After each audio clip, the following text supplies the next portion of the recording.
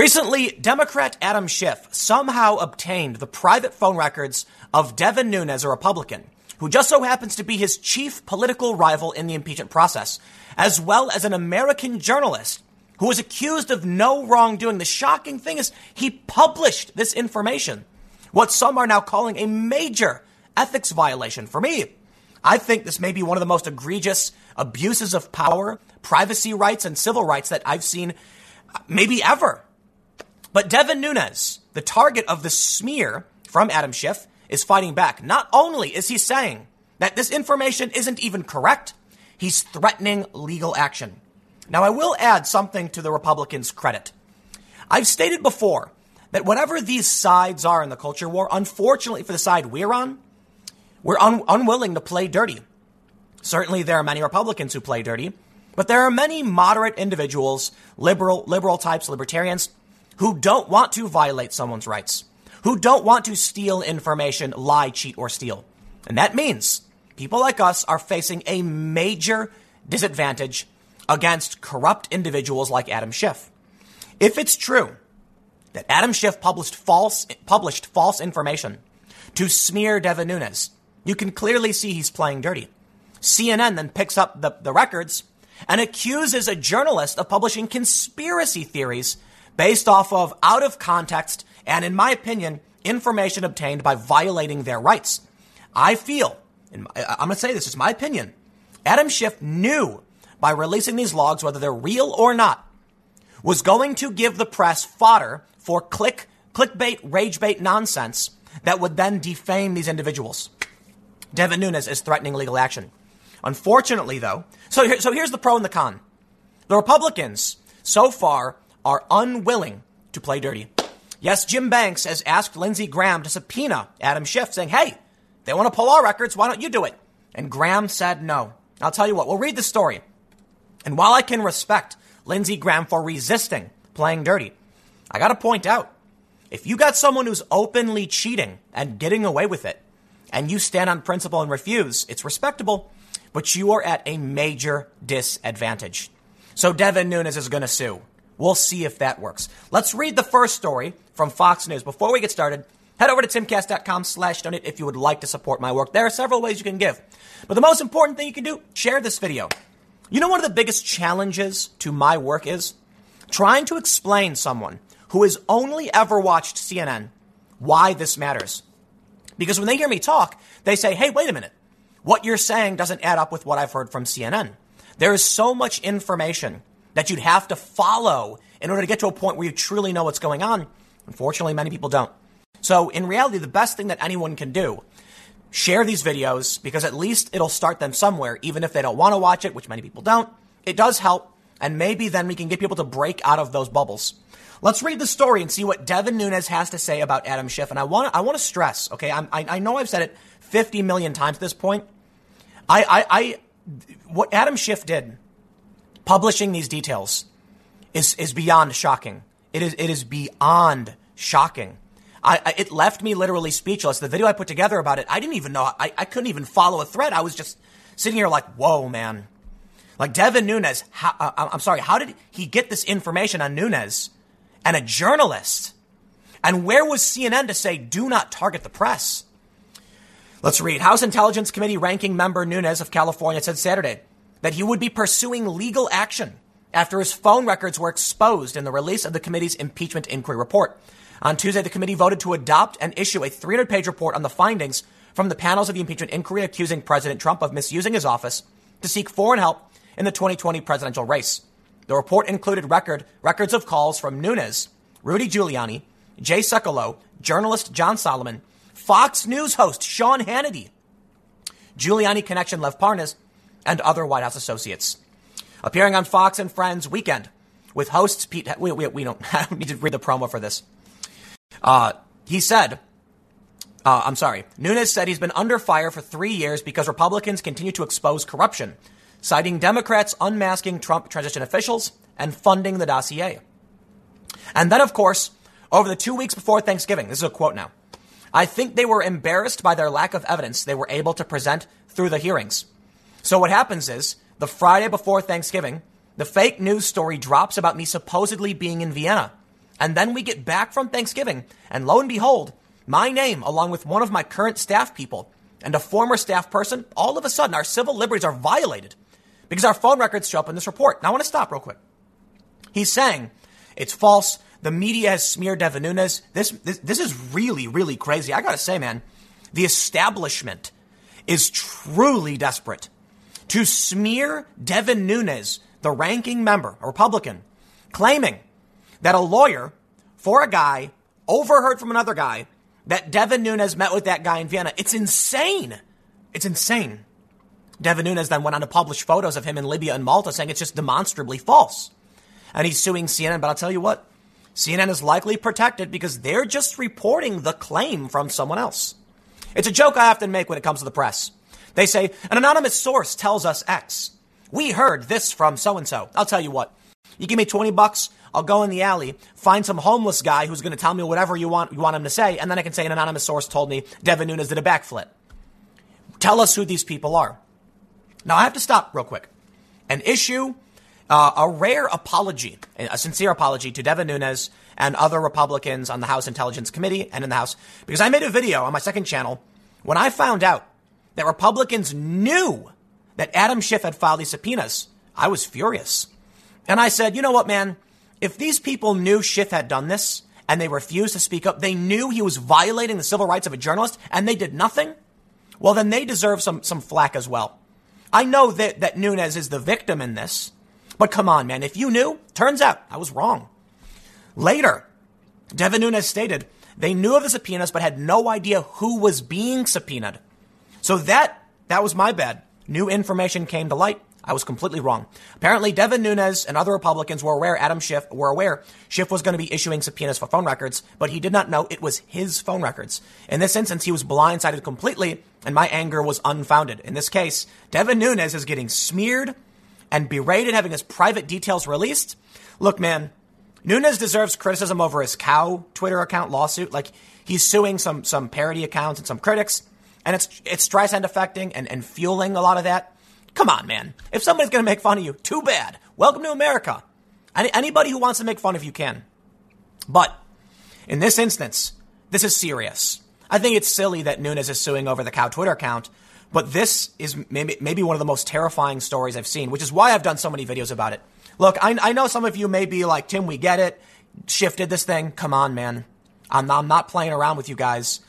Adam Schiff pulling the private phone details of a journalist I'm surprised this isn't the top story on every major news outlet. Like, whoa. Let's read on, because I've got some more criticism, some more flack here from people challenging Schiff. So the congressman is currently suing CNN for defamation after the network published alleging that he met with Ukrainian prosecutor Viktor Shokin last year in Vienna in order to dig up dirt on Joe Biden. Nunes told the Friends Weekend host that upon review, his phone records do not match what committee chairman Adam Schiff and the House Democrats put in their report. They asked, so you did not talk to Lev Parnas, for example, as many times as they're alleging? Nunes responds, well, let me tell you what I have. I can tell you that it doesn't match, okay? So I have one call with Rudy Giuliani in April, one in May, substantive calls. The rest of the calls were either somebody didn't connect or it was voicemail, right? Nunes also recognized an incoming call from a woman who he had assumed was Parnas' wife. I would do what I would normally do in a situation where you don't recognize somebody. You don't know somebody. You say, thank you very much. Let me get you to the appropriate staff person. Now, he goes on to say, they asked him again, so did you ever have a substantive conversation with Lev Parnas about information in Ukraine, yes or no? Nunes responded, I didn't recognize the name until just in this last month when he was indicted, because I didn't know who that person was. I can tell you that there's no way I talked about me being in Vienna meeting with random Ukrainians. That didn't happen, right? So I can tell you we didn't talk about that because that didn't happen. Nunes said that Schiff is in touch with Parnas all the time. And if there's a problem with Parnas, they need to investigate themselves. And so the truth is, 2 calls with Rudy Giuliani and 1 call with a guy that I don't even know seems pretty odd to say that's a conspiracy. I believe I'm the first member of Congress ever to have my phone records exposed like this. We are definitely going to take legal action. We need to get to court to stop that from happening again. And yes, he does. Absolutely, he does. Now, I question. I would prefer if Nunes could come out more definitively and say, no, it didn't happen. No. But the reality is, and I can respect this, Nunes is going to be challenging them in court, which means he has to be very careful about what he says on TV. If he misremembers something or says something and they take it out of context, it will be weaponized. So I can respect that. You may be familiar with Judge Napolitano. I have tremendous respect for Judge Napolitano. Okay. And he's been very anti-Trump. He's the legal expert. And he said repeatedly on TV that Trump has committed impeachable offenses. And again, Napolitano's, for the most part, a straight shooter. I respect this guy. So I take that seriously when he says these things. But 2 days ago, he said, unseemly for Schiff to release Nunes' phone records, possible ethics breach. I defer to the judge. Okay, he certainly knows a lot more about the law than I do. And I think he's a guy who's on the level. He has no problem challenging Trump if he needs to. And he has no problem calling out Schiff if he needs to. I think he's being fair here.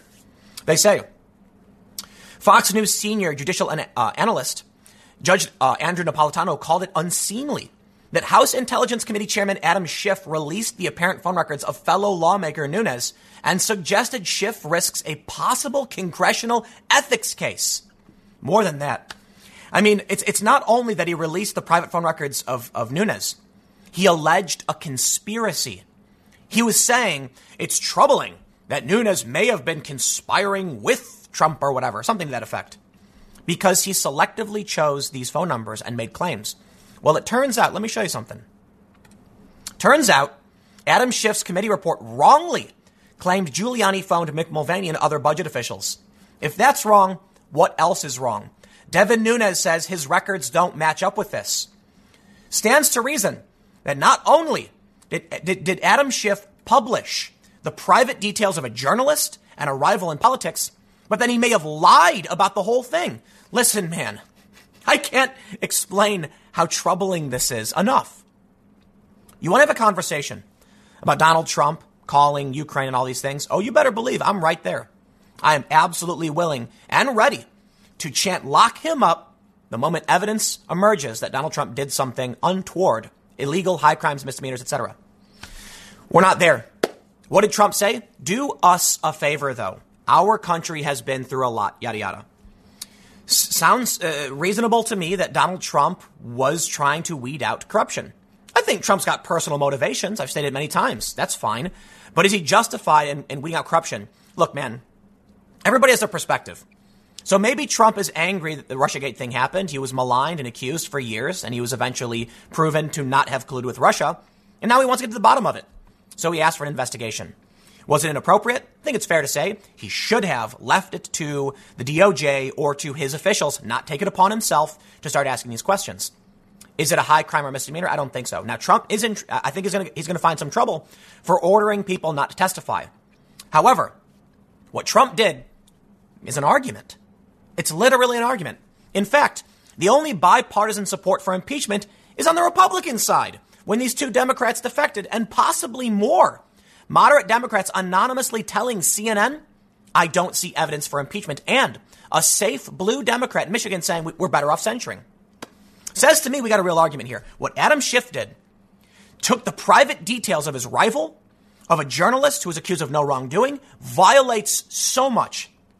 It is pure corruption. It is pure corruption. And I tell you this, the judge is coming out. The judge who said Trump committed impeachable acts is also saying this is a possible congressional ethics case. And I think so. Absolutely. So let's jump over to what Lindsey Graham is on about, because I can respect all this. Lindsey Graham pours cold water on Trump. House GOP push to subpoena Schiff. This is an article from Talking Points Memo, a left-wing publication.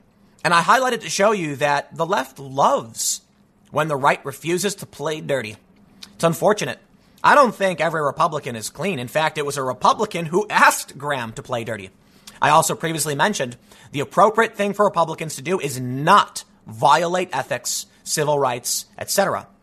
But that means Republicans face a serious uphill battle. And it's scary to me to consider that Adam Schiff could actually win by lying in this way. There are people who truly believe that Devin Nunes met with the Ukrainian prosecutor, is calling these corrupt individuals to dig up dirt. And Schiff is doing this, at least in my opinion, to discredit his chief opposition to getting Trump impeached. We are talking about a coordinated, corrupt, depraved campaign to smear journalists, politicians, to get power. Trump supporters call it a coup, man, but I'll tell you what, Adam Schiff is as dirty as they come. The moment he listen, you want to talk about Devin Nunes maybe wrongdoing? Man, we got a dangerous political game happening. Justify John Solomon. You can't do it. It cannot be done. Okay, you can justify Rudy Giuliani. Oh, but he's meeting with these people in Ukraine. Well, he's investigating, but he's not officially a U.S. actor. So fine, they can win on that ground if we want to say, fine, I'll give you the benefit of the doubt. Justify the journalist. You can't do it. Lindsey Graham is refusing to do anything. So Graham threw cold water, they say, arguing that the Senate can't start subpoenaing other lawmakers. Quote, I don't have any desire to subpoena Adam Schiff. We're not going to do that. Graham said, according to several reporters, when members start subpoenaing each other as part of oversight, the whole system breaks down. You've got two different bodies here. Are we going to start calling House members over here when we don't like what they say or do? I don't think so. While Graham remains a staunch Trump defender, the break with Trump and Republicans was significant. Now, I'll tell you what, man. Talking Points memo and many other outlets will be quick to falsely frame anything they can to make Trump look bad. But for some reason, when Lindsey Graham does the right thing and says, I'm not playing this game, their attitude is strict journalism. It's strict journalism. Today, Lindsey Graham said X, Y, and Z, breaking with Donald Trump. But when it comes to, Gordon Sondland or some of this testimony, they're like, boom, bombshell, explosion. Donald Trump has been directly implicated in criminal activities without evidence. That's the game they play. I want to read from you a quote very quickly. This article from the New York Post. It's an article that says Democrats have embraced the exact surveillance tactics they used to warn about. Let me tell you why this is so serious. Quote from the New York Post. The same people who only a few weeks ago claimed that it was a moral and patriotic imperative to protect the identity of a whistleblower who may bring down the president are now fine with a congressman unmasking the conversation of an adversarial journalist who isn't under criminal investigation. Then again, these days there's no abuse of power Democrats find problematic as long as that abuse aids them in their fight against Donald Trump. And let me read for you one more quote actually, I'm sorry, this is the wrong article. A statement that was published by the Wall Street Journal, a former attorney general, saying there doesn't seem to be any legitimate reason why they would subpoena the phone records of these individuals. Now, my understanding is that Adam Schiff and his people said they did not target Nunes and John Solomon, but that they just so happened to get their information. I don't care. I don't care how you got their information. You published it. But more importantly, you may have published false information in an attempt to smear your rivals. This warrants an investigation. Now, let me end by saying two big points. I think Republicans stand a chance of losing a lot of their fights. Because as I pointed out, Lindsey Graham is not willing to play dirty the same way Adam Schiff is. Now, that's respectable. Absolutely. But it's funny to see conservatives and Trump supporters say this is why Republicans lose. And I'm like, it is. Stop. It's the right thing, though. So there's the challenge. Do you do the right thing knowing the corrupt are going to win? Or do you fight fire with fire? Personally, I think Lindsey Graham did the right thing. I think you always must stand by your principles. If these people want to play dirty and be dastardly, corrupt, depraved individuals, the best we can hope to do is shine a light on it. And that's my position. So I will tell you about it. I will make numerous videos talking about it. I will even highlight people who have criticized Trump, pointing it out. But subpoenaing these people is not the right thing to do. But let me show you something. Here's a clip from, this is MSNBC, Meet the Press, Chuck Todd and Ted Cruz. And this shows another way in which Republicans are just not good at fighting on enemy territory. They say, watch. Senator Ted Cruz says he believes Ukraine meddled in the 2016 election. When Chuck Todd asks Ted Cruz, do you believe Ukraine meddled? He says, I believe there's a lot of evidence. Chuck Todd says, you do? Shocked. He can't believe it. Here's one tweet. I've been critical of Chuck Todd, both sides of some journalism in the past, but I have to strongly commend him for trying to make ours really explain their ridiculous logic. The fact is, Ukrainians did meddle in the 2016 election. It's a fact. And Ted Cruz does try to point this out. Unfortunately, this shows that Ted Cruz, I can respect him, to a certain degree. He's taken up a lot of positions that are principled as of lately. Not that I'm a big fan of him or any of these other politicians, but I can respect that he's trying to shine some light on the facts here. Unprepared for the game they're set to play on their territory. The way you respond to this is not to claim, I do. Your response needs to be, how about this? And you show the report, because that's what I believe it was Ron Johnson who did that. Actually, no, I'm sorry, it wasn't Ron Johnson.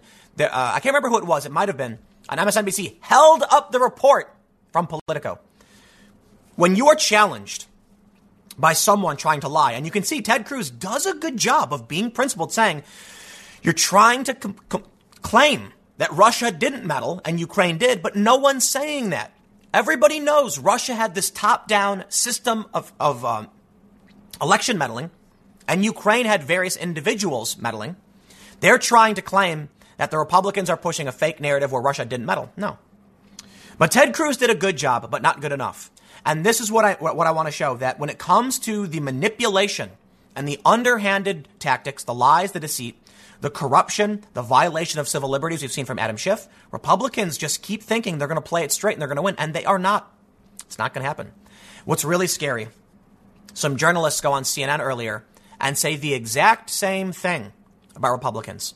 And so at one point I sat back and I said, is it possible that we both really just think the exact same things about each other? That there is a right and a left that views the other as lying and cheating and stealing? Maybe that we're just wrong on that. And then I saw Brian Stelter tell you on his show not to watch the other side. Don't listen to what they have to say. I think it might have been Jake Tapper saying, don't read the WikiLeaks documents. You're not legally allowed to have it.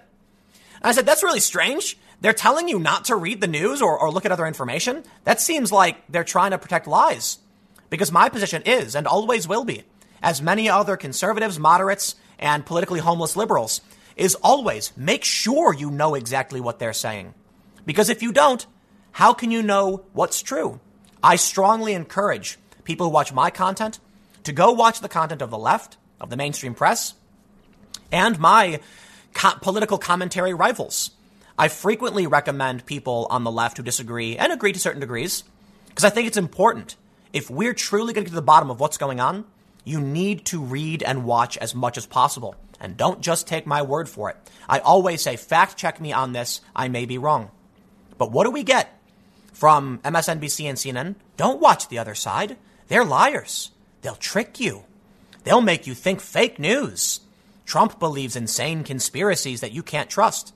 Now, I'll tell you what. I believe Trump doesn't believe some insane conspiracies. And you know what? The best thing you can do?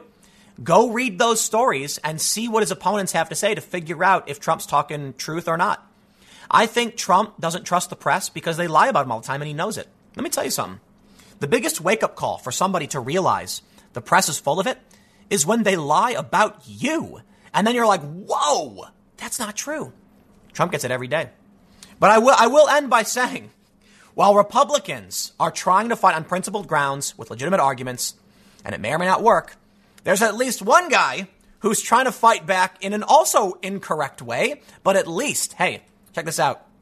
Bryce Mitchell offers to beat up politicians for Donald Trump after UFC win. Whoa, stop. Don't beat anybody up, Bryce. I can respect your passion and your righteous indignation, but no, I don't think he was serious, but it is a funny story. Maybe I'll check this one out for later in the day, but I'll leave it there. Look, man, I have political complaints with conservatives, and that's fine. You know, I see people arguing on Twitter, some conservatives about family and children and what should or shouldn't be legal, prohibition and things like that. And we have real arguments. I say, hey, man, I believe in freedom. I think people should be allowed to do what they want to do. Just don't mess with the kids. And we can agree or disagree. And we find a compromise. Nah, there's no compromising with someone like Adam Schiff. He's lying. He's lied several times before about having evidence. He's publishing private details. This is beyond corruption. I mean, this guy is so desperate and in your face with it. He only gets by because the media refuses to do anything about it. I'll leave it there. I will see you all in the next segment at 6 p.m. YouTube.com/TimCastNews. Thanks for hanging out. I will see you all next time.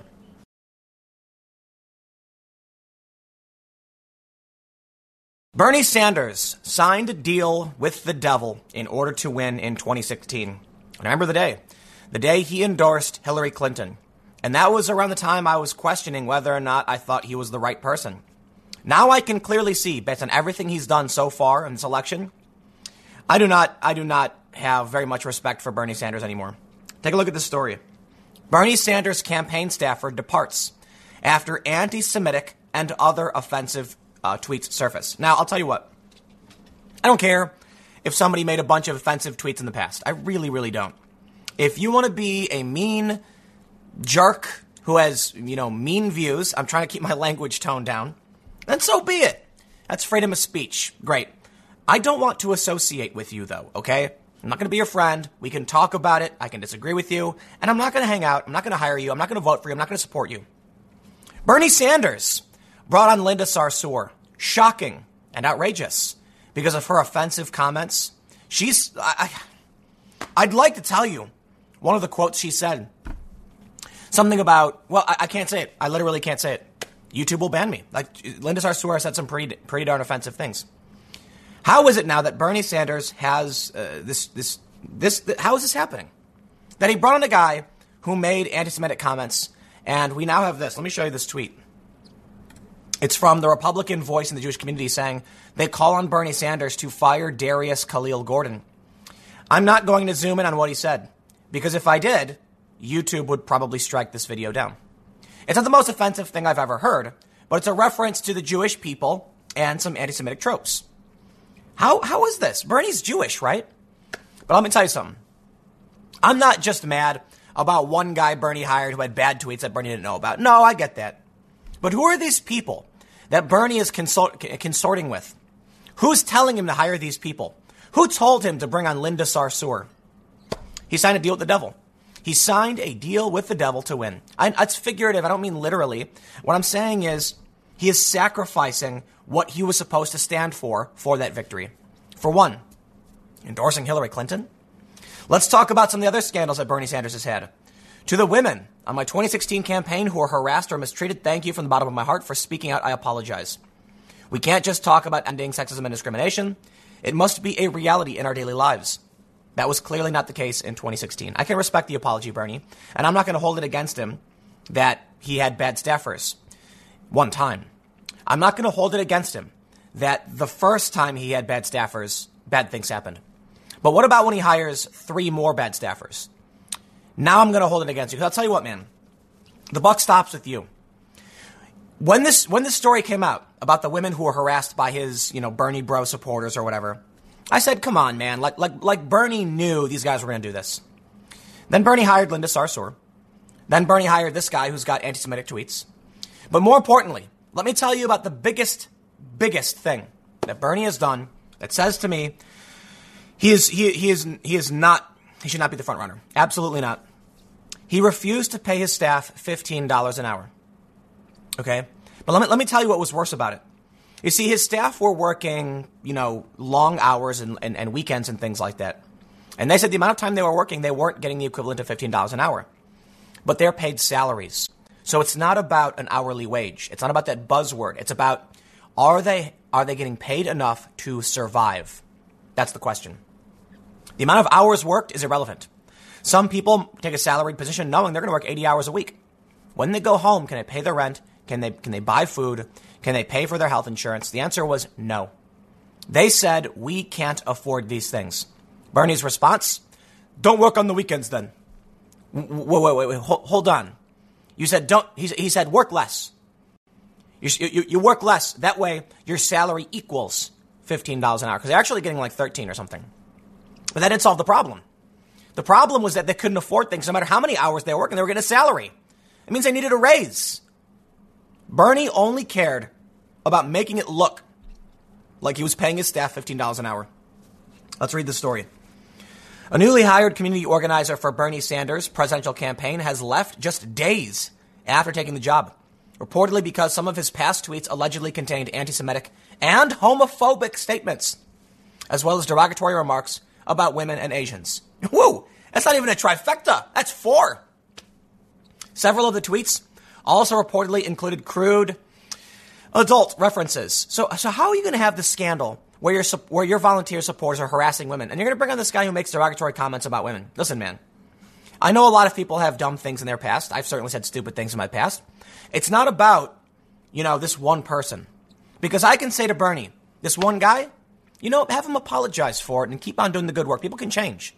But I tell you this, it's a pattern of behavior that I think Bernie doesn't, I don't think he cares. I really don't. And I'll tell you what, if you think he does, it is your job to convince me after every single thing that has happened that he cares.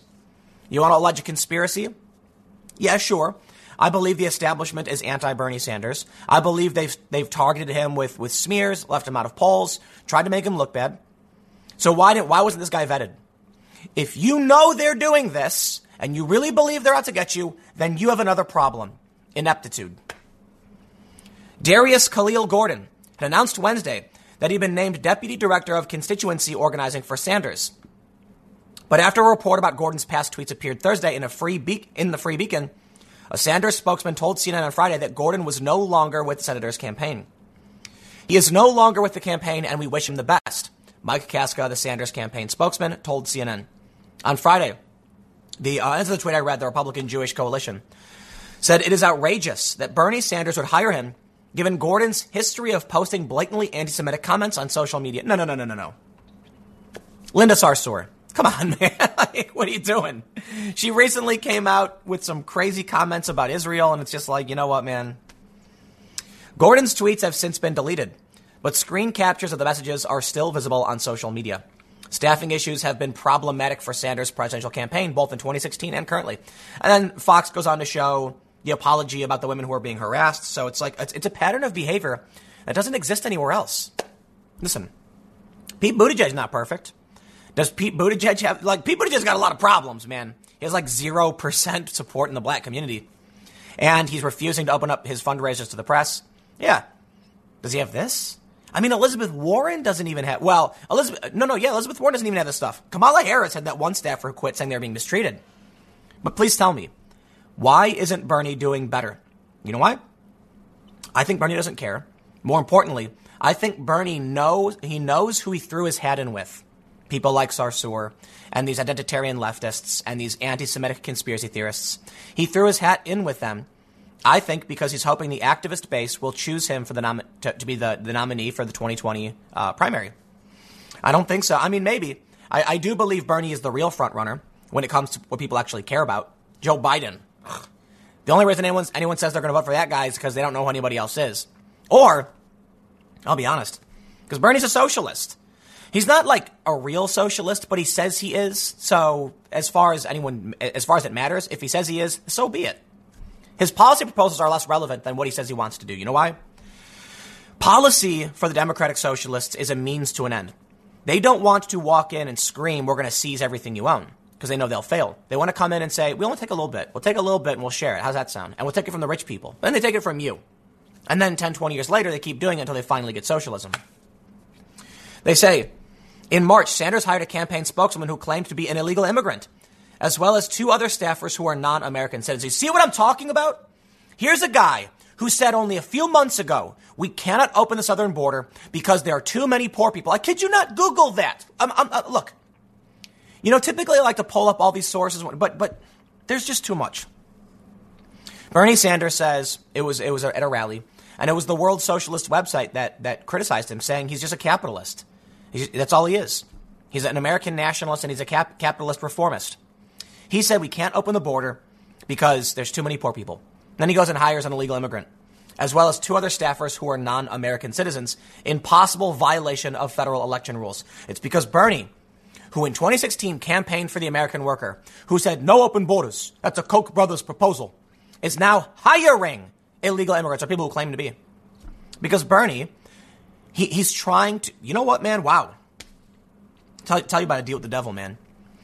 There are real, I don't know. I think all the Democrats are seriously doing blood oath rituals. I mean that as a joke. They're sitting around making sacrifices to the Dark Lord, desperate to win.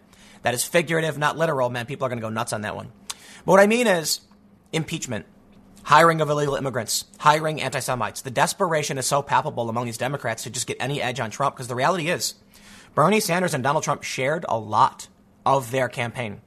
The difference, Donald Trump was more of a center-right populist. Bernie Sanders was more of a far-left populist.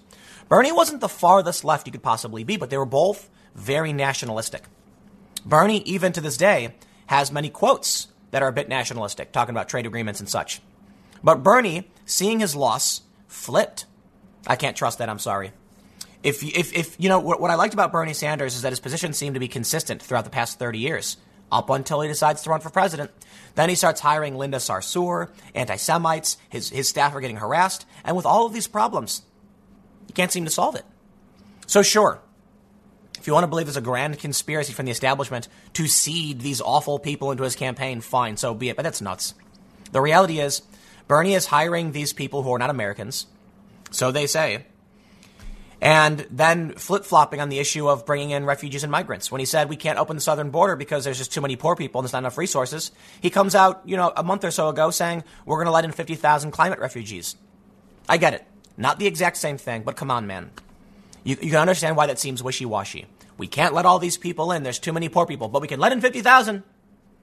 You can hear him say in 2015, open borders is a Koch brothers proposal. Rejecting it. Actually throwing it on the right. Today, 50,000 climate refugees. Okay, man. It's a big letdown, I gotta say, and this is why I like Tulsi Gabbard so far. What I like in candidates, I'm not a crazy person, man. I'm not gonna just blindly follow anybody. I see a few things I like. When I first started taking a look at Tulsi's campaign and what she stood for, I disagree with a lot of things. Reparations, nuclear energy, those are big. I disagree. I think I also think on gun control, she's a bit too far in the leftist camp than I would be.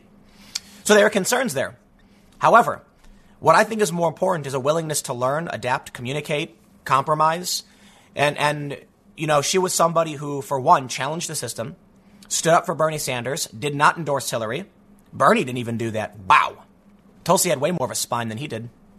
I mean, you also had that thing where Bernie gave up the stage to those activists and just put his head down. Oof. Sorry, man. I liked Bernie before, but these are all the reasons, and you can just see it. Tulsi currently serves in the armed forces. She's tough. She's got these workout videos. She really does have backbone. And more importantly, she's actually made an attempt to reach out to people who might disagree with her and have those conversations. And I trust that.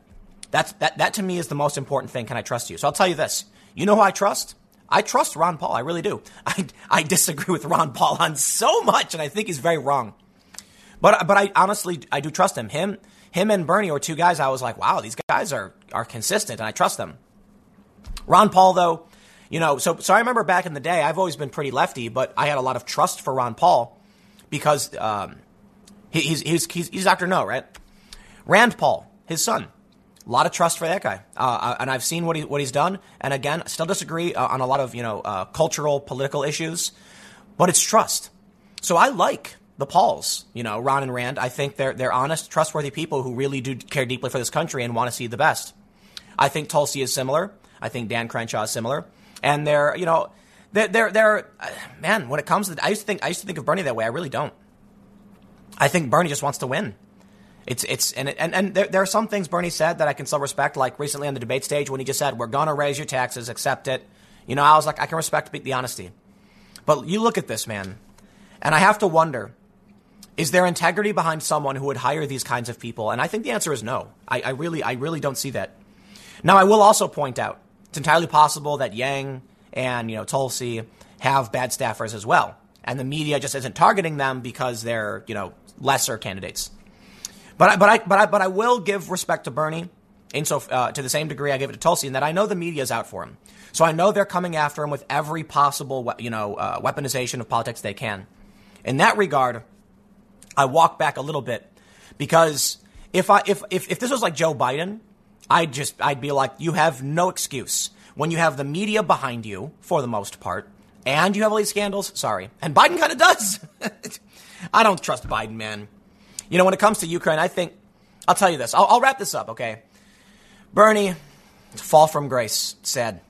But when it comes to Joe Biden, you know what happened in Ukraine? Let me weave you a tale. Joe Biden lost his son, and that's a really, really sad story. And my heart goes out to him, and I mean this with the utmost sincerity. I couldn't imagine what it's like to lose your son. I couldn't. I don't even have kids.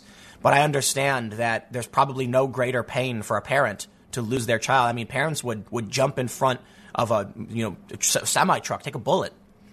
I would assume most parents would set themselves on fire if it meant protecting and saving their kid. And that brings me to the tale. Hunter Biden is messed up. Accused of smoking crack, hookers, all the weird stuff. I don't know. Strippers. I don't know about hookers, but probably. I think that's been accused. I don't want to be overly exaggerating on the guy. I don't need to. Let's just say they say that he had coke in his system when he got kicked out of the military. He takes this job at Burisma on the board, presumably because they want access to the president. So here's Joe Biden. I believe it's his last son. He lost his other son. And Joe's sweating bullets. He knows his son's messed up.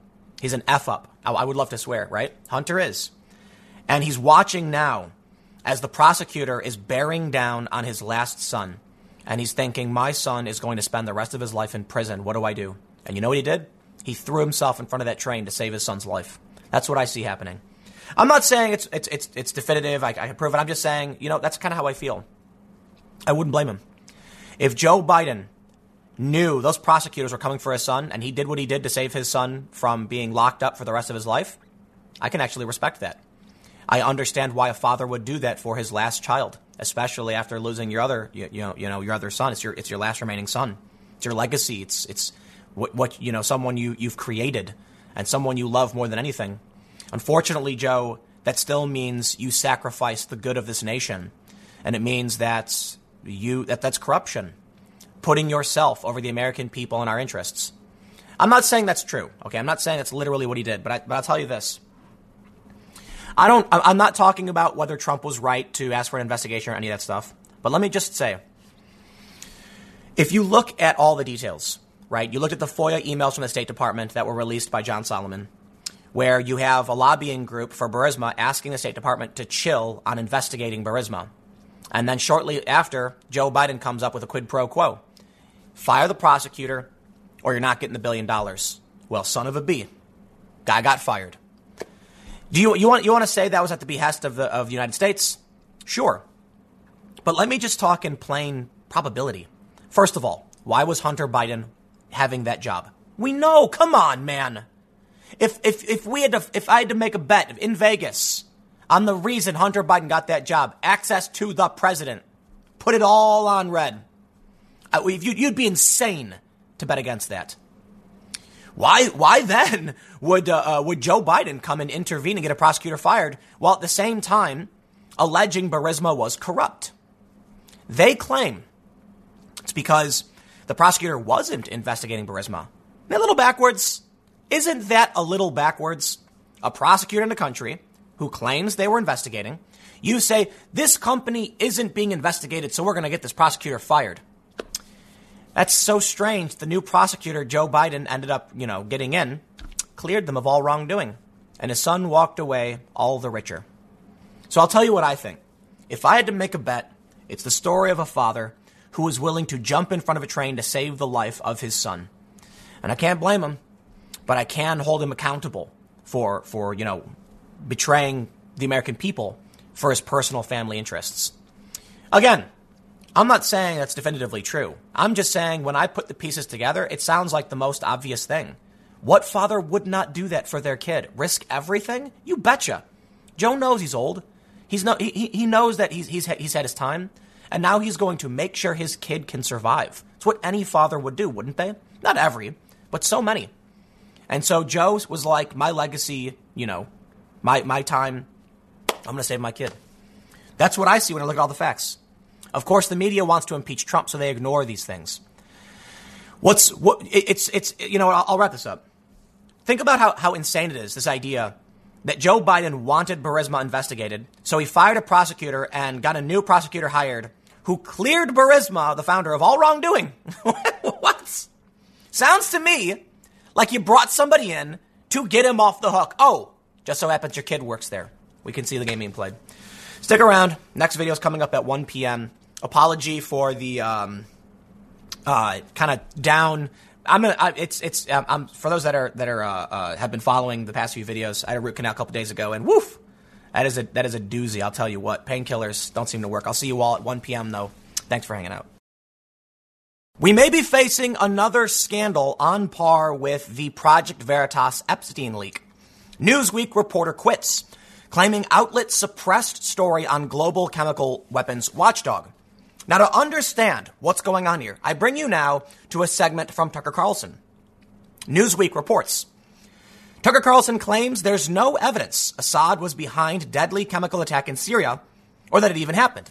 In reality, the story is about a potential cover-up and a manipulation of data. Let me read you the story from Newsweek on purpose, because then we can see how a Newsweek reporter quit, claiming that they shut down his reporting, which may have actually backed this up. This is significant. Many of you may be saying, why do I care? Well, because it almost got us into World War III, to be a little hyperbolic, but it almost got us into war with Syria. I mean, we actually have ground troops there. Many people were saying Bashar al-Assad was gassing his own people, using chemical weapons on his own people, and this presents a little bit of doubt. Now, Tucker might take it a little bit further than I would, but for now, I'm not so much concerned with the conclusions about what happened in Syria, though it is rather significant, but the impact on the media. When journalists try reporting the news, and Newsweek said, it's a conspiracy theory, and so he resigned when they refused to run it. But take a look at this. Newsweek reports, on Tuesday evening's Tucker Carlson Tonight on Fox News, the hosts claim that there's no evidence Syrian President Bashar Assad was behind the 2018 attack on Douma and argued the attack might never have happened. Carlson has been pushing this narrative since the Syrian suburb was attacked in April 2018, yada, yada. They say during Carlson's show, he replayed a monologue from 2018 during which he urged viewers to be skeptical of the attack because geniuses are making it up, saying, universal bipartisan agreement on anything is usually the first sign that something deeply unwise is about to happen, if only because there is nobody left to ask skeptical questions. And we should be skeptical of this, starting with the poison gas attack itself. All the geniuses tell us that Assad killed those children. But do they really know that? Of course they don't really know that. They're making it up. They have no real idea what happened. Well, I'll walk that back a little bit. I think Tucker is often a bit bombastic. In reality, we have investigators took a look and said, to the best of our ability, here's what we believe happened by recreating, some of the circumstances, by looking for chemicals and evidence and videos. As it turns out, there was a report about discrepancies, and many people are now questioning the results of that investigation. Fox News host has renewed his skepticism of the Douma incident in light of an email that WikiLeaks reportedly published from a member of the OPCW who accused the team of covering up discrepancies. The OPCW was tasked by the UN to investigate the attack and find the responsible parties. They say, like Carlson, Russia and the country's allies have used the email to question the OPCW's conclusions that chlorine was likely dropped from an aircraft in Douma. Some have also promoted a misinformation campaign that reportedly hopes to discredit the OPCW's findings in an effort to absolve Assad. So they go on to say that Bellingcat discovered, it was an interim report, that this was before they released their final conclusions. And so that's why I think it's important to walk things back. There is doubt here. That's important, though. Should we be getting into a conflict when you have stories like this? Well, let me show you something. Right now, most people are going to say, or actually, I'll give you a better example. Media Matters is smearing Tucker Carlson, saying he's pushing conspiracy theories because that was about an interim report. You got to look at Bellingcat. Okay, hold on. I don't know. I really don't. I can say there's some doubt. I'll defer to Bellingcat. They seem to be an expert on many of these issues. Fine. But what about this? Newsweek reporter quits, claiming the outlet's suppressed story on global chemical weapons watchdog. Could it be that following this publication, new information would come to light that would be damaging to that narrative? And so Newsweek said no. Keeping in mind, Newsweek ran a story sort of debunking Carlson's claims, talking about Bellingcat and pushing back. Now, it's fair to say, push back on Carlson's claims. I think he's a bit too, I don't want to say hyperbolic, but I believe he may jump the gun a little bit as an opinion guy as opposed to, say, an investigative reporter. But I can respect that. He's a guy who's got his opinion, and I feel like, in my role, I'll say, well, hold on, okay? He's going to say that, I'll counter. So I think it'd be more responsible to walk things back. Fine. He deserves some criticism for that. Here's the big problem. How can we really know if Newsweek will not even allow a reporter to publish information on this? Check this out. They say this journalist, Tarek Haddad, said on Saturday that he had resigned from his position at Newsweek because the outlet suppressed details potentially inconvenient to the U.S. government, surrounding a chemical weapons watchdog report on the 2018 attack in Syria. Quote, yesterday, I resigned from Newsweek after my attempts to publish newsworthy revelations about the leaked OPCW letter were refused for no valid reason. They say Haddad's tweet came as the OPCW defended itself amid concerns that its reporting on April 7th, 2018, Syria, something that prompted retaliation from the U.S. and other major powers. WikiLeaks had published an internal email raising concerns about the organization's findings. Tarek added, I have collected evidence of how they suppressed the story in addition to evidence from another case where info inconvenient to the U.S. government was removed, though it was factually correct. In a statement to Fox News, a Newsweek spokesperson said, the writer pitched a conspiracy theory rather than an idea for objective reporting. Newsweek editors rejected the pitch. Here's the thing. Journalists are supposed to investigate conspiracy theories. Wasn't it CNN who recently published the claim that the lawyer for Lev Parnas claimed he heard from Viktor Shokin that Devin Nunes traveled to Vienna? Whoa, you want to talk about publishing conspiracy theories? So why is it that when you have a story about Devin Nunes, they will go hearsay, hearsay, hearsay. And the impeachment trial of Donald Trump, hearsay all the way home. But Newsweek will reject a conspiracy theory when this guy is claiming he's a legitimate reporter with legitimate information. He says, I plan on publishing these details in full shortly. However, after asking my editors for comment as his journalistic practice, I received an email reminding me of confidentiality clauses in my contract, i.e., I was threatened with legal action, he said. Well, one thing that journalists tend to do in situations like this is just leak the story to someone else and then say, oh, no, I have no idea how they got the information. He added that he was seeking legal advice, at the very least would publish the information he had without divulging the confidential information. Fox News did not immediately receive a response from an email address found on what appeared to be Haddad's personal website. Haddad's resignation marked what appeared to be the second controversial departure from Newsweek in recent weeks. The outlet previously caught the president's criticism when it published an inaccurate story about his Thanksgiving plans. Newsweek fired the writer, Jessica Kwong, behind that story. While the details are unclear, Kwong pushed back on the perception that the story was entirely her fault. It was her fault. So I'll give you some context here. She was it's important information in media corruption. So let me just preface this. There's something people do called pre-writing, where they have an idea of something that's going to happen. Say, Trump, Thanksgiving. They write the story before it happens, assuming the likelihood that they're correct will be, high. She was tasked with writing a story about Donald Trump on Thanksgiving and wrote it the day before. How do you write news about something that didn't happen yet? Well, she wrote he's going to be golfing and tweeting and did the stupid, same old smear against the president. And it's not the worst smear in the world. But then it turned out Trump was in Afghanistan, making her story completely false. So she ended up getting fired for that. She blamed on the editor. No, it's your fault. The editor shouldn't have published a pre-write, but he did. So, there you go. Actually, I don't even know if the editor published the pre-write. The editor may have just received the email at 11 a.m. and said, cool, publish, not knowing what was going on. The writer should have been fired. And a lot of journalists have tried being like, it's the editor's fault. No. Journalism today is broken and corrupt. And let me read a little bit more here. They say, actually, no, I'm sorry. It just goes on to talk about Jessica Kwong. Let's see who this guy, Tarek Haddad is. I'm probably pronouncing his name wrong, but he is on Twitter, 4,000 followers from the UK, journalist for Newsweek. Let's pull up his page.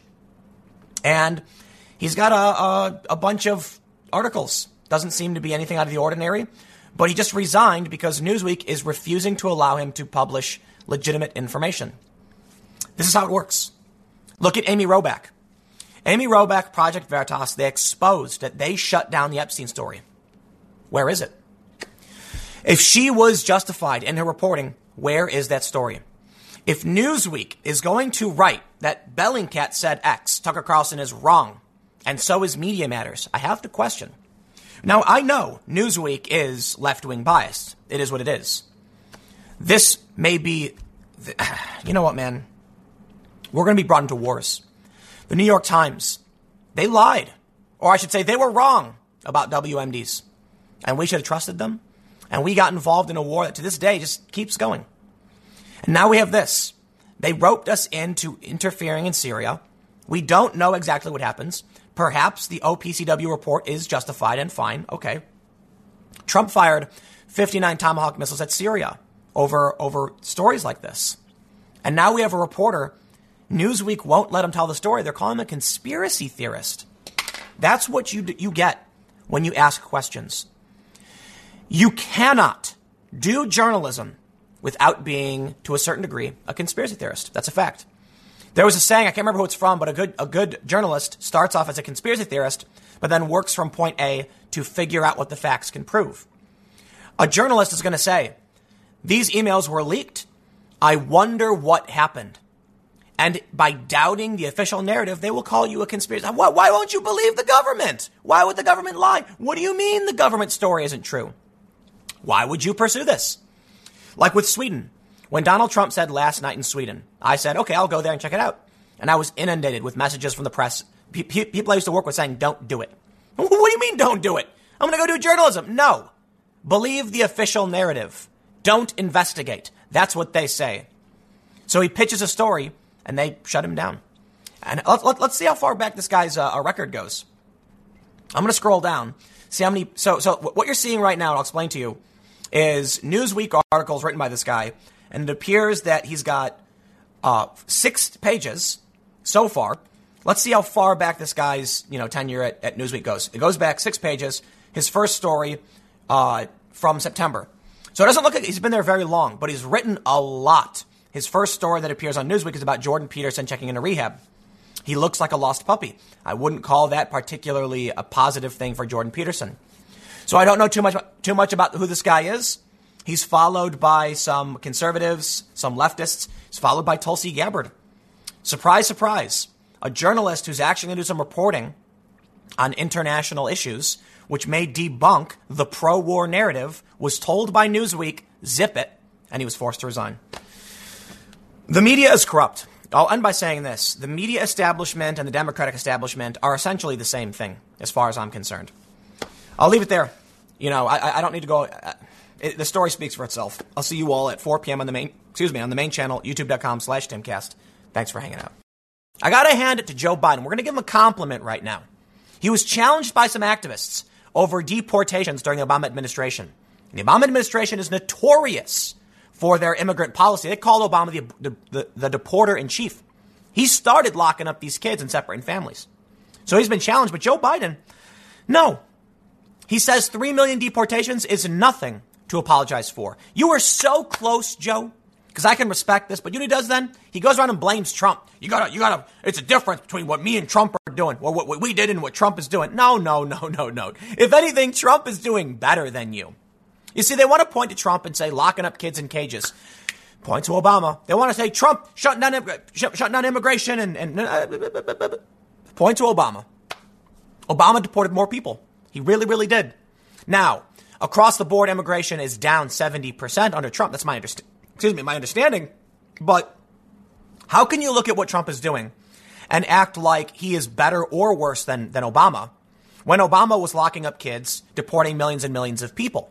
Right? The fact is, either you praise Obama for deporting more people or criticize him for that and the kids. Well, let's read what happened with Joe Biden. So they say, Joe Biden says he has nothing to apologize for when asked about the millions of illegal aliens deported under Obama. Biden, who served as vice president for 8 years under the Obama administration, was again confronted about the high number of deportations that took place during his time in office. He was explicitly asked if he should apologize for the 3 million people. We get it. Quote, the Obama-Biden legacy includes more than 3 million people deported in the years you were in power. And some of the structures that were created during there have really been the ones that President Trump built upon to have his zero-tolerance family separation policy. Thank you, Telemundo reporter Jose Diaz-Balart. It's absolutely true. Trump didn't get in office and then say, the first thing we need is an impound lot for babies. No, Trump got in office and inherited all of this. I think it's funny how they say it's not fair to criticize the Obama economy because he inherited it from George W. Bush. But then when it comes to Trump, they're like, everything's his fault. And then when the economy does well, they're like, that's not him. You can't correlate. Come on, dude. Under the president, everything is their fault, period. I don't play games. Under Obama, military policy, deportations, it's all him. Okay, because they can stop it. And under Trump, he's responsible for the things happening under him. You know, if he doesn't know about it, we'll bring it up. And then I think you can be fair. Let's read. Should you be apologizing for anything, he asked. Biden answered no. Hey, stop right there. Mad respect. Absolutely. And I mean this sincerely, man. You know, Joe Biden getting feisty with that 84-year-old guy was a step over the line. But I got to admire that the dude gets angry. At least he pushes back. These other Democrats, their backbones, you know, I think someone, was it about Biden that said his backbone is a wet noodle is what the guy said? No, I think Joe Biden, of all the people, has a backbone. Of all the other Democrats, I think Buttigieg isn't bad, but Biden, he pushes back. Now, here's the problem. I didn't say he has a big backbone. Yeah, a little bit. So I can respect that he said no to this, and he's pushing back on the far left absurdity. And it's kind of sad. He's the last guy that Democrats got who's actually doing something. I got to stop, man. Obviously, Tulsi Gabbard has a backbone. I'm sorry, I have to do this. When she tweeted about Hillary Clinton, I laughed for like 45 minutes. You remember that? She said that Hillary Clinton was the personification of rot in the Democratic Party. I was screaming and waving my arms. It was just like one of the most epic and glorious moments of my life to finally see someone take a jab. You know what I mean? So that's a mad backbone, because everyone started tweeting like, Tulsi, like, you know, Clinton's friends don't have, you know what I mean? I can't say too much because YouTube will punish me. But man, that was a backbone. So that's, I'll tell you what, man, it's one of the main reasons I like Tulsi. Backbone. Come on. Who else got a backbone? Elizabeth Warren now, sorry. So Joe Biden says no to these people. That's respectable. But here's what he does. He tries to flip it on Trump as though Trump did it. What are you talking about, man? Trump didn't create this stuff. He answered no.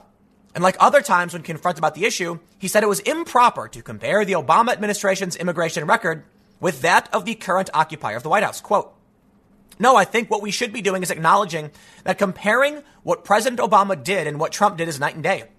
And Obama was the first guy to come along and say, okay, DACA, those undocumented kids, they're going to be able to stay here. And then he came along in 2014 and came up with a program where their families would be able to stay here. Let me stop you right now. One of the big challenges right now for Trump is that the Supreme Court is trying to decide if the president had the right to do DACA in the first place, and if that means that Trump can undo it or how this plays out. Barack Obama passed DACA just as an executive order. That I believe the president can do that too. Now, I'm not a constitutional scholar. The general idea, though, for the executive branch is the president can instruct his agents not to pursue certain things. So he can say, somebody's here, they came here at a certain age, leave them alone. Now, should he have done that? In my opinion, I think the answer is no. And it may be the right thing to do to upend DACA. And I mean this, and I'll tell you this. I am a fan. I am absolutely a fan of DACA. My personal political position would be we should naturalize, provide citizenship to these young people. Yep. I know a lot of people, it's a contentious issue, but I'll tell you this. We need to stop the flow of illegal immigration. But there are a lot of people in this country, they only speak English. They came here when they were really, really young, have no idea what happened.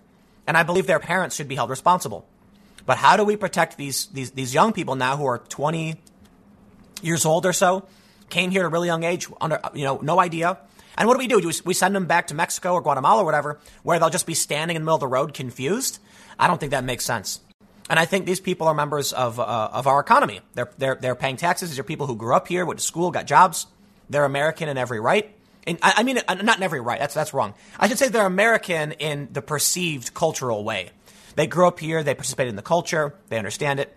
In every right, it's actually no. It's not your right to come here illegally and then just, try and assert your authority to stay here and consume the resources of American citizens. But look, I lean a little bit left on this one. Like most issues, for the most part, I think we've got to control for illegal immigration. I think Obama was extremely heavy-handed, and I don't even know if I would have gone as far as he did in terms of all the deportations. But I like DACA. I do, and I think we have to understand and recognize, even when you win a war, sometimes it doesn't feel good, and you don't want to sacrifice. You don't want to spite your, cut off your nose and spite your face. Listen, mistakes were made in the past. And I think the smart and mature thing to do is to recognize those mistakes, correct those mistakes, and then accept that you've got to concede in some degree. However, what I'm trying to say here is DACA might have to go. Obama, it wasn't passed through Congress. Okay. This wasn't the will of the people to an extent. It was the president deciding unilaterally we're just going to do it. If that's the case, then why can't Trump do the exact same thing? And so even though I'm for it, I got to say, man, I'm a lefty libertarian. Okay. And I know a lot of people are always confused by this. I was trying to explain it. I believe in a lot of left-wing issues. I believe in a lot of social justice and social program issues, but I believe it must be done through the will of the masses. The people must agree to these things. And that's difficult. It really is. So I believe if, we have a representative democratic system for a republic, we choose our reps. If they go in and say, we're going to do this, I say, hear, hear. That's the will of the people. Don't like it, vote them out, change law. Instead, Obama was voted in. To an extent, I can respect that, but that is not law. The president should not be passing laws. I do not see the repealing of DACA as the same as Obama pushing that through. And I would never accept a country where the president says, you know what? We are passing a law whether you want it or not, even if it benefited me. Because you got to think about where that brings you, man. This is completely in line with everything I've always talked about. If you let Obama do it, you let Trump do it. And that means when Obama goes in and does it, it means the next time another president gets in, like Trump, you're going to be sweating bullets. And this is what you get. Now they're freaking out, challenging him in the courts. Oh, Trump can't ban travel from these countries. Why? But Obama can do these things? Sorry, man. You play this game. This is what you get. Why can't people understand that? Adam Schiff plays dirty. He's lucky, man. Republicans don't want to play dirty back. Let's read, though. Diaz-Balart continued to bring the conversation back to whether the former vice president should apologize for the deportations, and contended that Obama administration built an immigration enforcement structure on which Donald Trump was able to build upon, allowing him to separate migrant families. The reporter, talking over Biden at some point during the exchange, asked if he had nothing to apologize for. Nothing, Biden replied. What happens is, when we went forward and did the single best the president was able to do at the moment, and when there was no willingness to work to actually do something serious, they moved in a direction that took it beyond anything else ever done. Are you talking about Obama? Because Obama certainly shattered records in terms of civil rights abuses and things like that. Drone strikes. They called him Obama. That was over in the Middle East, I think. 2,500 extrajudicial assassinations. Look, man, it's frustrating to me that they sit on their hands the whole time Obama's doing these things. And then when Trump gets in, they screech like the world is ending. Now they're throwing that screeching in Biden's face, and Biden's got to pay for it, pay penance. If you want to sit around and screech about Trump, don't be surprised when they come for you and now they call Obama a conservative. So I'll tell you what. My respect to Joe Biden for refusing to back down. My unrespect, my contempt for him to try and pass the buck on Donald Trump. Nah, man. You got to accept responsibility, okay? Right or wrong, accept responsibility. Stop playing these stupid games. So I'll leave it there. I'll keep this one short. Stick around. I got a couple more segments coming up in a few minutes, and I will see you all shortly. The article I have on my screen right now is fake news. It reads, Cruz promotes conspiracy that Ukraine, quote, blatantly interfered in U.S. election. Senator Ted Cruz said on NBC's Meet the Press Sunday that Ukraine blatantly interfered in the 2016 election, repeating a conspiracy theory that experts warn has been promoted by Russian intelligence services. Nah. We're not going to let the press gaslight us. I'm sorry. So long as I have air in my lungs and blood in my veins, I will resist all of their insane attempts to lie. Ted Cruz is right. And he was exactly right. Unfortunately, as I criticized at the end of my main segment video, he wasn't prepared for this. And I understand he did a good job. He thought he was going to come in here and say, here's the truth, but he should have brought harder documents. And you know what? Maybe it's impossible. Maybe that's a sad reality. Check it out. Here's the quote from Ted Cruz. He said, because Russia interfered, the media pretends nobody else did. Ukraine blatantly interfered in our election. The sitting ambassador from Ukraine wrote an op-ed blasting Donald Trump during the election season. It's hysterical. 2 years ago, there was article after article after article in the mainstream media about Ukrainian interference in the elections. But now, the Democrats have no evidence of a crime, no evidence of violating the law. And so suddenly, Ukraine interference is treated as the media clutches their pearls. Oh my goodness, you can't say that. Last week, Chuck, you called Senator John Kennedy basically a stage of Putin. I'm going to debunk the fake news with citing one article. They claim that the experts are saying Russian intelligence services are trying to push this to discredit Ukraine. The New York Times reported that a Ukrainian court ruled the actions taken by some Ukrainian officials was election interference, was meddling in the U.S. election. So are you trying to argue to me, Axios, that a Ukrainian court is pushing Russian propaganda? Please explain this. See, this is how they push the lies. They don't cite any facts. They just call it a conspiracy. Okay, fine. Let's say the Ukrainian court never said that. Is the New York Times pushing a Russian conspiracy? Or do I trust the New York Times? It's hard to say, I got to be honest. But I'll tell you what, external reporting, statements from within Ukraine in their media backs up the previous reporting from The Hill, Politico, the New York Times, the Washington Post, the Examiner, etc. Cruz is right. Article after article talked about Ukrainian interference, and now they're trying to sweep it under the rug because it's discrediting the Russian narrative because they played the same game. But let me clarify, and Ted Cruz did say this.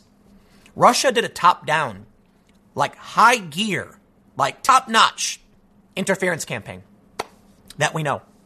Ukraine had a few loose scragglers trying to disrupt the elections, and their courts ruled it as such. Simply by saying that, they're now trying to claim those Ukrainian officials who did this, not real. You're lying. Oh, it was just criticism. It was just people speaking. Sorry. We are not going to let the media gaslight. So I tell you this. Share this article if you think this is important, because I'm going to show you proof from a reporter breaking down through the timeline exactly what happened. Let's read Axios. They say, the Ukrainian election conspiracy is one of the defenses that Trump allies have used to justify his decision to withhold military aid to the country. White House Acting Chief of Staff Mick Mulvaney said at a press conference in October that the aid was frozen until Ukraine investigated the interference allegations before later being forced to walk it back. Full stop. Even if Trump is wrong, even if Cruz is wrong, are you saying that Trump isn't allowed to ask for an investigation when he truly believes there was corruption? If this is a conspiracy theory, that doesn't change anything. You're saying that Trump doesn't believe it? All that matters is Trump thinks it's true and wants it investigated. And if it turns out it's not true, congratulations, that's what investigations are for, no? In 2014, they say, Russia invaded, occupied, and annexed the territory of Crimea from Ukraine. In response, the U.S. and much of the international community denounced Russia and refused to recognize its annexation of the peninsula. During the 2016 election, Ukraine's ambassador to the U.S., Valery Chally, wrote an op-ed for The Hill in which he criticized candidate Trump for saying he would consider recognizing Crimea as Russian territory. That op-ed is one of several actions that Republicans say amount to election interference. This is gaslighting to a great deal. Let me tell you what they're really talking about. Alexandra Chalupa, working on behalf of the DNC, digging up dirt on American officials, notably Paul Manafort, Trump's, I believe, worked for the Trump campaign, and getting this information from the Ukrainian embassy. This is a fact. It's not disputed. What Axios is doing is trying to trying to straw man the argument. They say, however, the scattershot criticisms from Ukrainian officials in the aftermath of Trump's Crimea comments differ greatly from the top-down, large-scale interference operation. Yeah. Ted Cruz said that. That's literally what Ted Cruz said. The Republican-led Senate Intelligence Committee released an extensive report that found that Russia hacked the DNC and funded a social media misinformation to sow discord in American politics.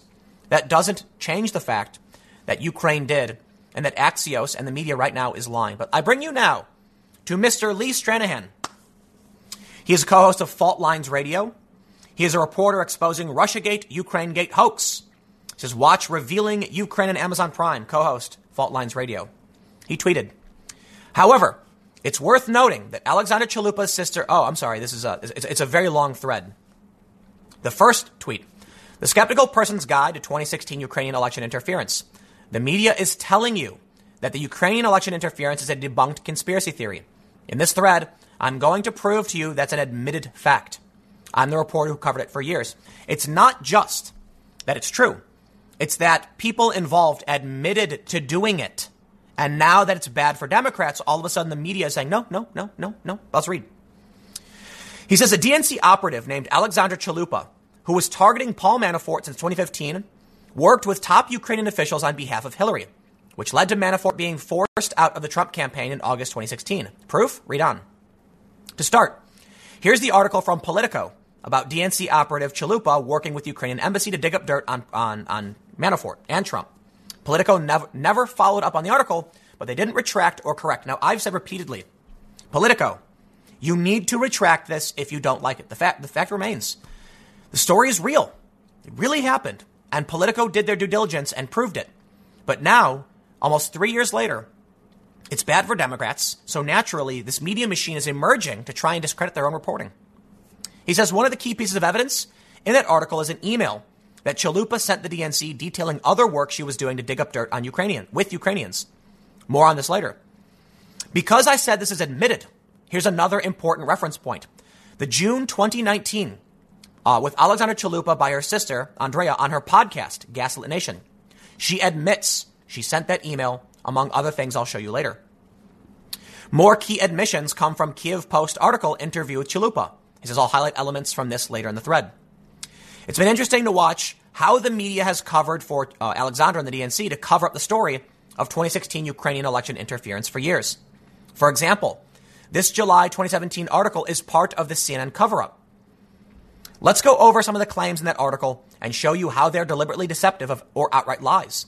I've numbered the claims from CNN. He says, first, Chalupa admits to working for the DNC in 2016. Quote, during the 2016 U.S. election, I was a part-time consultant for the DNC running an ethnic engagement program. She was working for the DNC, admittedly. Then in claim 2, she denies being an opposition researcher for the DNC. Her official position may not have been opposition researcher, but the WikiLeaks email clearly shows she was working on Oppo research.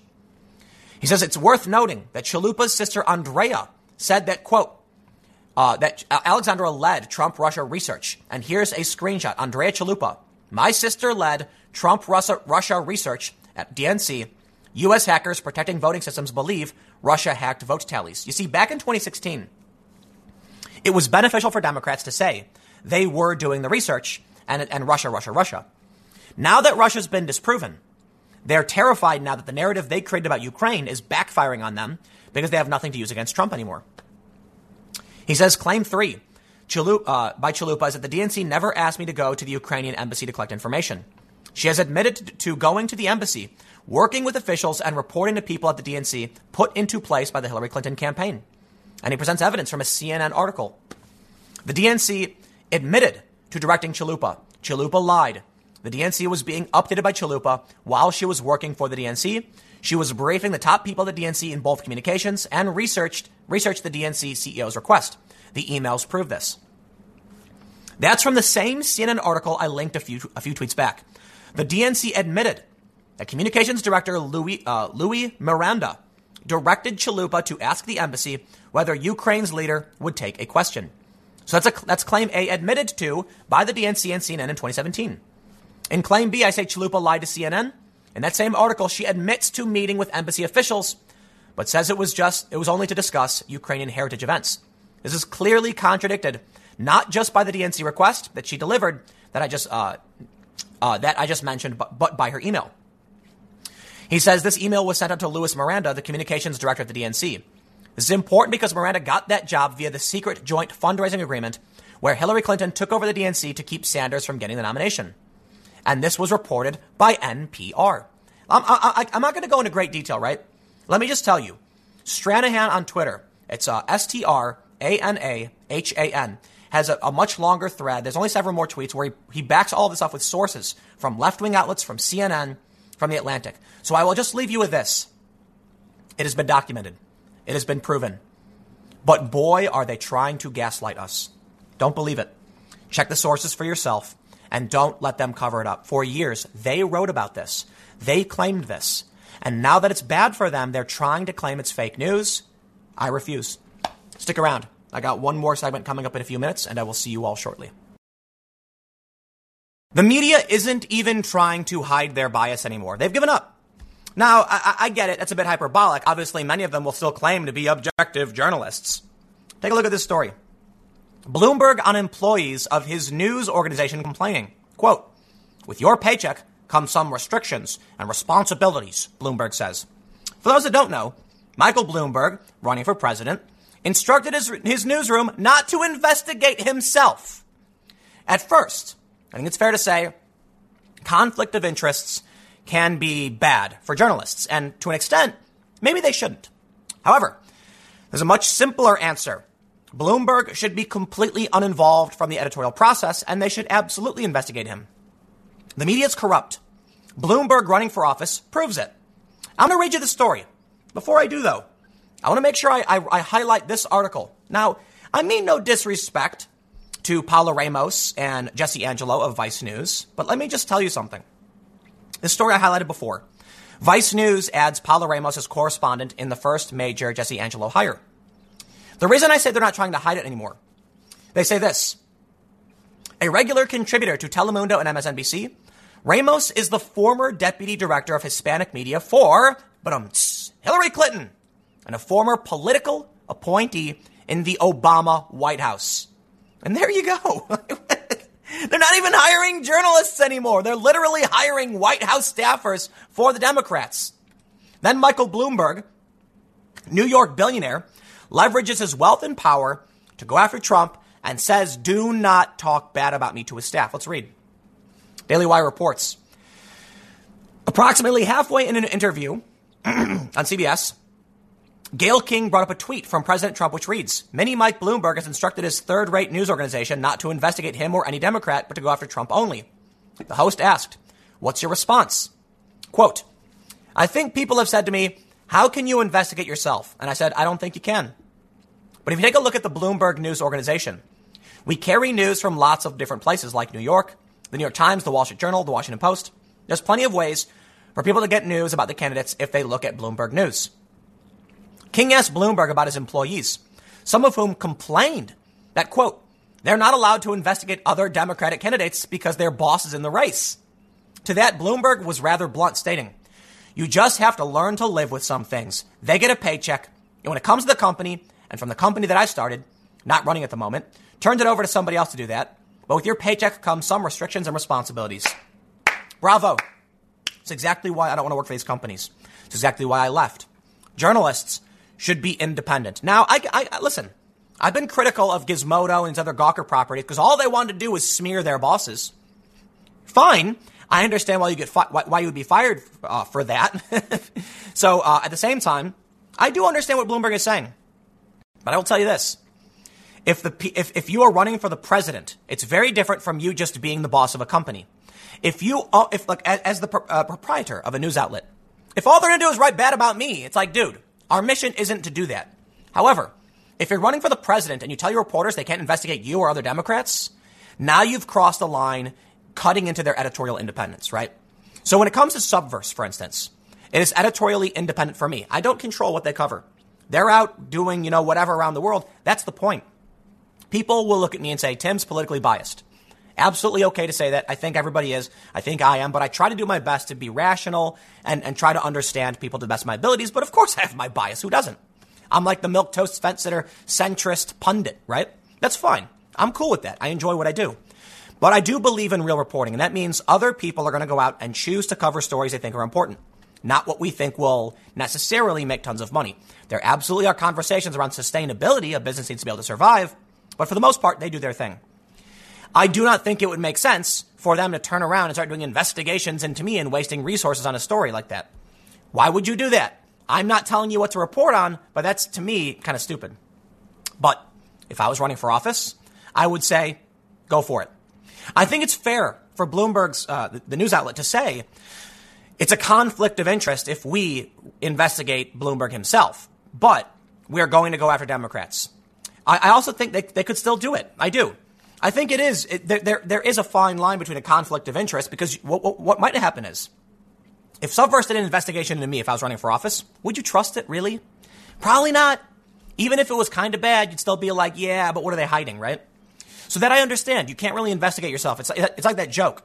The police said we investigated ourselves and we found we did nothing wrong. No, come on. That's what internal affairs is for. You did different. And even that's not perfect. But I will say, if a journalist comes out and says, I want to do this, then I got a problem, okay? On the same day Bloomberg announced his candidacy, Bloomberg News editor-in-chief John Mickathwaite sent out a memo that reads, and I'll read this a little bit, but I will mention, too, some of the Bloomberg staff joined his campaign. Like, dude, we get it, man. You are in this race to hurt the president. And you don't want anybody coming after you because you don't actually intend to win. Memo reads, no previous presidential candidate has owned a journalistic organization of this size. We have electoral laws to follow to do with both balance and opinion. We will certainly obey them. But I think we need to do more than just that. And I believe we can. So this is how we will proceed. The place where Mike has the most contact with editorial is Bloomberg Opinion. Our editorials have reflected his views. David Shipley, Tim O'Brien, and some members of the board responsible for those editorials will take a leave of absence to join Mike's campaign. That's what I want to read. I don't want to stop. Let me take you back to Deadline. Hillary Clinton staffer and White House appointee to the Obama administration is now working for Vice News. Bloomberg takes his editorial people and they join his political campaign. These people are not journalists. They're political operatives. Anybody who's going to join a political campaign because they hate Donald Trump, you can imagine the kind of work they would do in the office. They're there to support Michael Bloomberg, his opinions, and he's very anti-Trump. They're working for him. They always have been. Think about that. Just because he's running for office now doesn't mean that these people who worked in the news outlet didn't have his back. The point is, they've taken off the mask. They are no longer trying to hide that the whole time they were political operatives. Blazingly hiring these people and just saying, look who we hired, an Obama staffer. That's news. Or saying, I'm going to run for office because Orange Man is bad and these people are going to come support me in my efforts because they reflect my opinions. I can appreciate that their willingness to just finally be honest. To tell us straight up, you're not news outlets, okay? You're political organizations. Now, I'll tell you this. I work for myself. Technically, I work for you guys because you guys are donating through my website, timcast.com/donate. But the reality is there's no centralized figure lording over me telling me what I can or can't think. And in my opinion, I'm fairly ambivalent because I try to be, I think one of the most important things that makes a true journalist is uncertainty. For me, I'm kind of like, I absolutely can tell you I personally don't like Trump's behavior and attitude and some of his policies. Objectively, when it comes to what he's implementing as policy-wise, I can say that the trade war with China, the economy, I don't know, seems to be working out to a certain degree, the economy especially. When it comes to foreign policy, I have ethical concerns about, taking lives and things like that. But that's a thing. I don't know if it matters too much that I don't like the president's attitude. That's my personal opinion. So I try to just tell you what we know and what we don't. And we often can see that the media does not want to do that. Right now, there are people trying to claim, these left-wing outlets saying Ocasio-Cortez won the Amazon fight because Amazon came back. Oh, it's just not true, man. They're lying to make AOC look good. Listen, let me try and reiterate this.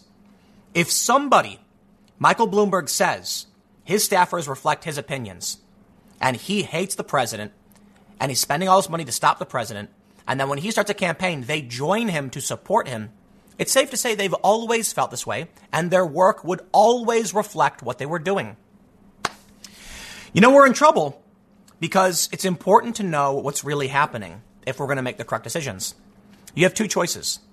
You can choose to know the truth and vote based on what will be the best outcome for everyone, or you can blindly follow those who would manipulate and lie to you so they can take the keys to the castle without you fighting back. For a long time, I thought Bernie was the guy who was going to lead that revolt, but I think he's totally flipped. He just wants to win. I don't trust that. Let's read a little bit more. They say, later in the interview, Bloomberg was asked about accusations that he hadn't apologized swiftly enough for the stop and frisk policy. He went on to say that no one asked him. He said, no one ever asked me about it until I ran for president. He's lying. He is just a liar. These people don't care about you. They don't care about the people. I remember back during the Occupy era, there were many people protesting stop and frisk. Bloomberg knew about it. Police responded to it. And yes, the press reported on it. But he ignored it because he does not care about you. And now that he's running, it was a mistake. I'm so sorry. And he was challenged. They said, isn't it politically expedient that you're doing this now? And he goes, well, no one asked me about it but until I ran for president. Womp, lies. These are people who will lie, cheat, and steal. But I tell you this now. The one important thing we're seeing from this, they've taken off the mask. They're bragging about hiring White House appointees. They're bragging about their staff reflecting their opinions and joining their electoral campaigns. Never forget this. Never forget these two stories. When you look to the press, it doesn't mean every journalist is bad. Subverse has found many great journalists. We got some great reporting coming. There are many news organizations that have many great journalists, but there is an infection of political operatives tainting the media to push their agenda. Thanks for hanging out. I'll see you all tomorrow at 10 a.m.